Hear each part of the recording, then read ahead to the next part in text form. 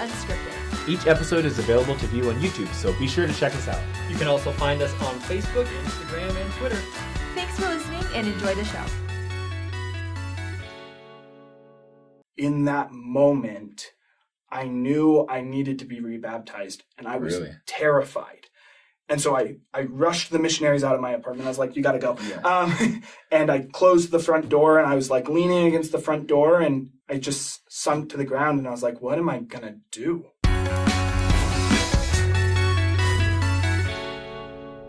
Hey, you beautiful people. Welcome back to Saints Unscripted with our boy, Cam. My name is Jackson, but most importantly, we have Tyler up in the business. Yeah, it's good to be here. Wow, that was quite the intro. I know. We're just getting hyped. Jackson's a little excited. Yeah, for sure. Tyler, we're so glad to have you on. We're so glad for you to share your story, get to know you a little bit. We just love to, a little bit of background, you know? Yeah. Who are you? Where are you from? Who is this Tyler Gordon? Yes, as it's been said. My name is Tyler Gordon. I grew up in Boise, Idaho. Grew up in the church. Went on a mission. Where'd you go? The Maryland-Baltimore mission. Baltimore, yeah. Let's go. Go O's. It was quite the mission. So I served for 6 months and then came home. And as I was like transitioning home, I started to get a lot of information from my brother and from other sources about questions about the church. Mm-hmm. And it was difficult. It was hard. You know, like in a lot of ways, I'd say that I lost my testimony, but in some ways, I just kind of threw it away. So this was in like March of 2017, and I kind of started to distance myself from the church, and that was really difficult. And then on July 6th of 2018, I just eventually decided to remove my records from the church. And that was one of the hardest things that I think I've ever done. I moved down to Utah in September of 2017. Mm-hmm. And the plan was to get my pharmacy tech license and then move back up to Boise and go to Boise State. But I liked it enough down here that I just stayed down here and went to the University of Utah. It was just ironic that like I was like running away from the church, but I ran right into Utah in order to get away from the church. It's like that doesn't make any sense, but that's what I did. Hiding in plain sight. Yeah, exactly. So yeah, I was just living my life outside of the church, no longer a member. It was August of last year. I was struggling. Like it was just a really hard time for me, and I had just gone grocery shopping, and I live on the third floor of my apartment complex. That's a trek. Yeah, for sure it is. It was hard to move in. But I had all my groceries in the back seat of my car, and I saw some elders walking along the sidewalk, and I was like, they'll help me carry in my groceries. This is my lucky day. So I rolled down my window, and I said, elders, if you help me carry up my groceries, I'll let you teach me a lesson. They were like, deal. So best deal ever. Yeah. I didn't tell them that I was a member at one point. I just was like, I don't know, who's Justice Smith? I don't know. I didn't tell them that I was a member, and they taught me the first lesson. And then a couple of days later, I was sitting on my couch. I was playing video games and listening to music, and there was a knock at my door. So I was clearly home. I was like, okay, I'm just going to tell them to go away. Like, I'm not interested. Thank you, but no thank you. And so I go and I open the door. And there aren't 2 missionaries on my doorstep. There are 5 missionaries. 5 whole missionaries. 5 missionaries. And immediately I was like, I can't tell 5 of them to go away. Were they all elders? Or? Yeah, all elders. They're like there to beat you up or something. Exactly. Like, hey, take the book. I was texting the missionary who baptized me, and I was like, you brought 5 elders over to my apartment. And he was like, yeah, we were ambushing you. And I was like, okay. What happened was the Spanish-speaking elders had taught me the first lesson. Mm-hmm.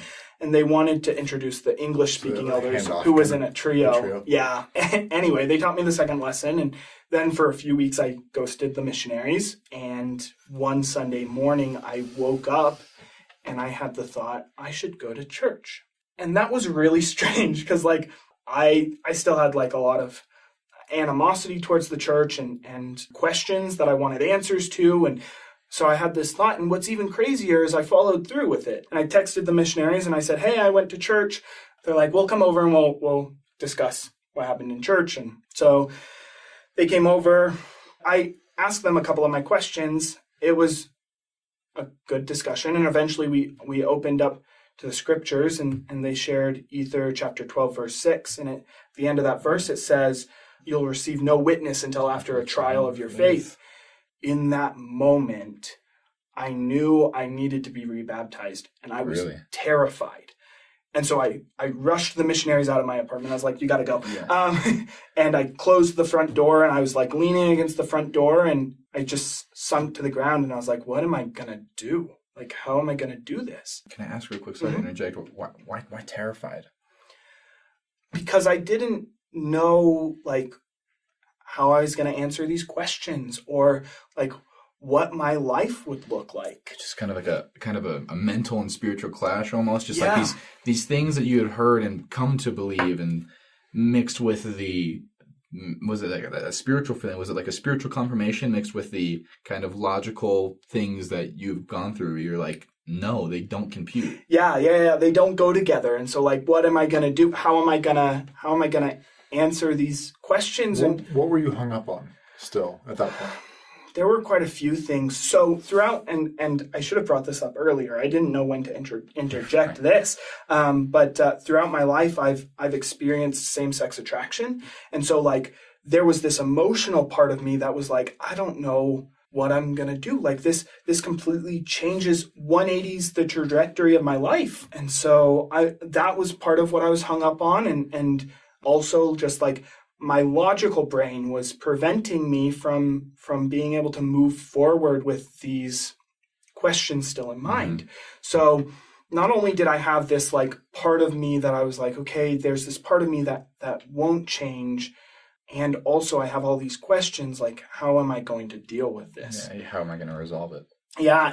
And something that brought me comfort just before I was rebaptized was I listened to the song Lead Kindly Light, and the last line of the first verse says, one step enough for me.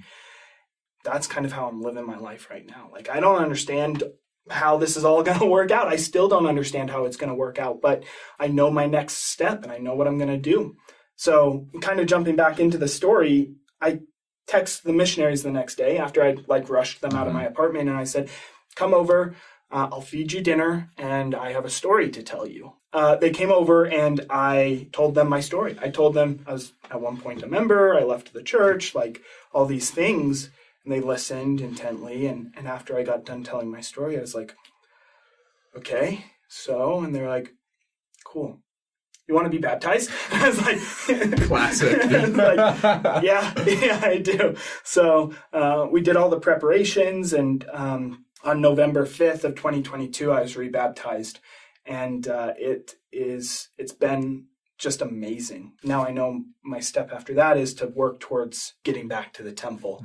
Beyond that, I don't know what I'm going to do. Yeah, so one step is enough. One step is enough. So that's what I'm going to do. Have you found answers to any of the questions that you...